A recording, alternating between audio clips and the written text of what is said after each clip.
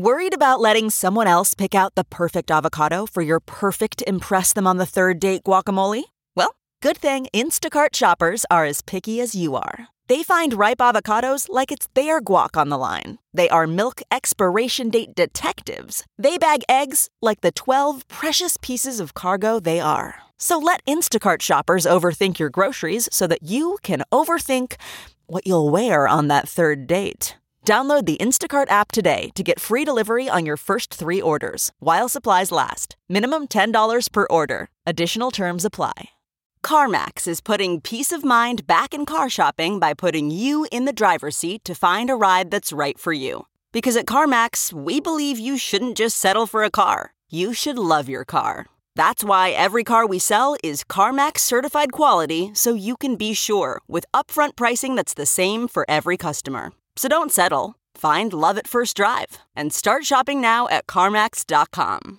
CarMax, the way car buying should be.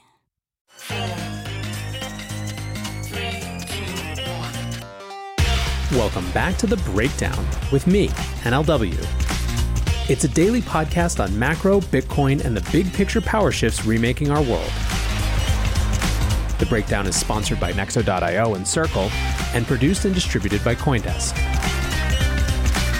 What's going on, guys? It is Saturday, June 26th, and that means it's time for the weekly recap. First on the recap, let's revisit a theme from earlier in the week. I argued that if we were headed into a bear market, it was a bear market that would be incredibly well capitalized. Well, 2 more monster rounds announced this week to add to the list that I shared then. For the second time this year, Chainalysis has raised a 9-figure round. Their Series D was in March and led by Paradigm and raised $100 million at a $2 billion valuation. This Series E was also $100 million, but led by Coatue Management at a more than doubled $4.2 billion valuation. A couple of months and your $100 million buys you half as much, right? Well, what happened in those couple of months? Well, the ransomware epidemic, of course, or more specifically, the broad public and regulatory focus on crypto's role in the ransomware epidemic, thanks to some extremely high-profile events like the Colonial Pipeline attack. In that context, firms that can help law enforcement track and even recover crypto used for illicit purposes are going to have some serious wind in their sails, so it's no surprise that Chainalysis is capitalizing while it's hot. Other firms in the space, TRM Labs and CipherTrace, raised $14 million and $27 million respectively over the last couple of weeks. How about a monster funding announcement on the fund side as well? Andreessen Horowitz has announced Crypto Fund 3, a $2.2 billion fund. Here's the way they kick off their announcement blog post. We believe that the next wave of computing innovation will be driven by crypto. We are radically optimistic about crypto's potential to restore trust and enable new kinds of governance where communities collectively make important decisions about how networks evolve, what behaviors are permitted, and how economic benefits are distributed. It's sort of notable to me that unlike in previous fund announcements, they don't go deeper on the themes they're interested in. My take is that basically they're saying with a fund this size, they're going to play everywhere. Next, let's also talk regulation from a few different dimensions. If the title of the show is about quietly positive institutional news, I would also say that quietly positive is the perfect way to describe some regulatory action this week as well.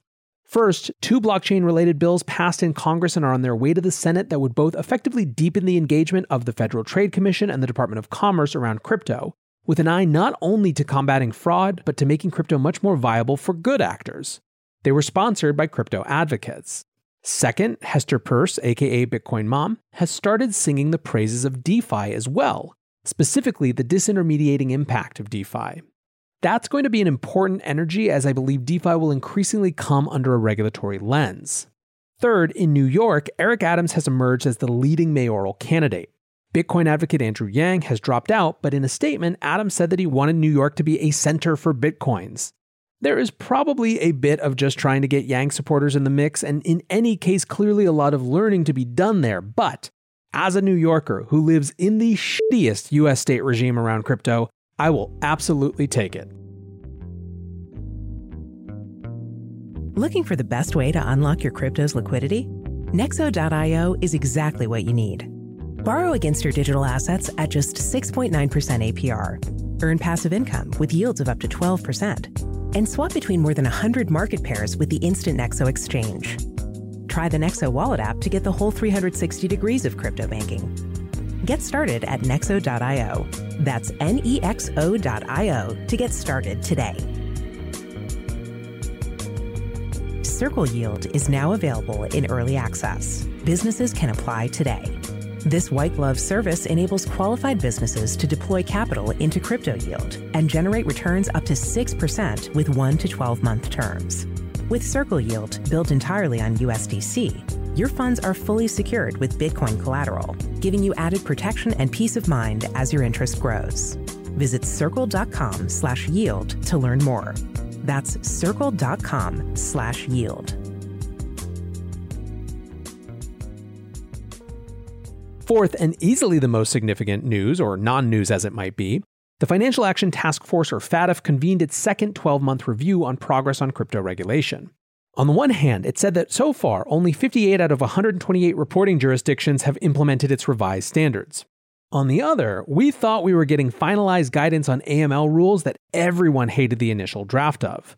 There was a significant concerted campaign to give them feedback, and apparently the amount they got was overwhelming. Jake Chervinsky wrote today, "Some big news in global crypto policy." The FATF was expected to finalize its quite bad draft guidance on AML regulation today, but instead will delay until October due to the volume of feedback they received. Thanks to everyone who wrote comments. This is a good start. This doesn't mean we're out of the woods, but it does suggest that the powers that be are at least listening. Finally, let's discuss this quietly significant institutional news. I'm talking, of course, about personal finance guru Suze Orman officially coming out as a Bitcoin hodler. No, I am not, although that's rad too. There are actually a few things. The first is that Citigroup's wealth management division has created a new internal division called the Digital Assets Group. Interestingly, they're not just discussing Bitcoin, but are trying to become the market-leading partner, those are their words, around cryptocurrencies, NFTs, stablecoins, and CBDCs. In May, Citi's global head of foreign exchange said that the bank had seen a very rapid growth in client interest in Bitcoin since the end of last summer, so this makes sense as a follow-up to that. The news that I was actually even more interested in was the latest NYDIG partnership. NYDIG is an institutional Bitcoin mainstay. They have been the actor largely behind the insurance industry's move into the space and are also doing things like supporting Morgan Stanley's recently launched Bitcoin funds. They're now partnering with a Texas fintech firm called Q2 to provide Bitcoin access to Q2's over 18 million users. Q2 provides banking software to over 450 small and medium-sized banks and credit unions. These are the types of community credit unions that so many people in local communities prefer. Through the partnership, NYDIG will enable Q2's front-facing institutional partners to give their customers access to buy, sell, and hold Bitcoin directly from within their bank accounts. From both a user experience perspective and a trust perspective, being able to interact with Bitcoin from a known bank account, the one that you already use, is a massive leap forward from having to download some totally new app that you're just learning about then. Now, while the goal for many may be to empower people to go bankless, shout out fellas, there are entire generations who aren't going to be comfortable with that. And I do mean generations. So to me, this is a huge win in terms of actually getting new audiences to try and adopt Bitcoin. So summing it up on this rather quick little weekend briefing, if you were to just look at the prices this week, you wouldn't be super stoked. But as always, the real story is much more complicated than the price and is really, truly about the ever-growing web of people, companies, and infrastructure expanding Bitcoin and crypto as a whole. I hope you guys are having a great weekend. I appreciate you listening, and until tomorrow, be safe and take care of each other. Peace.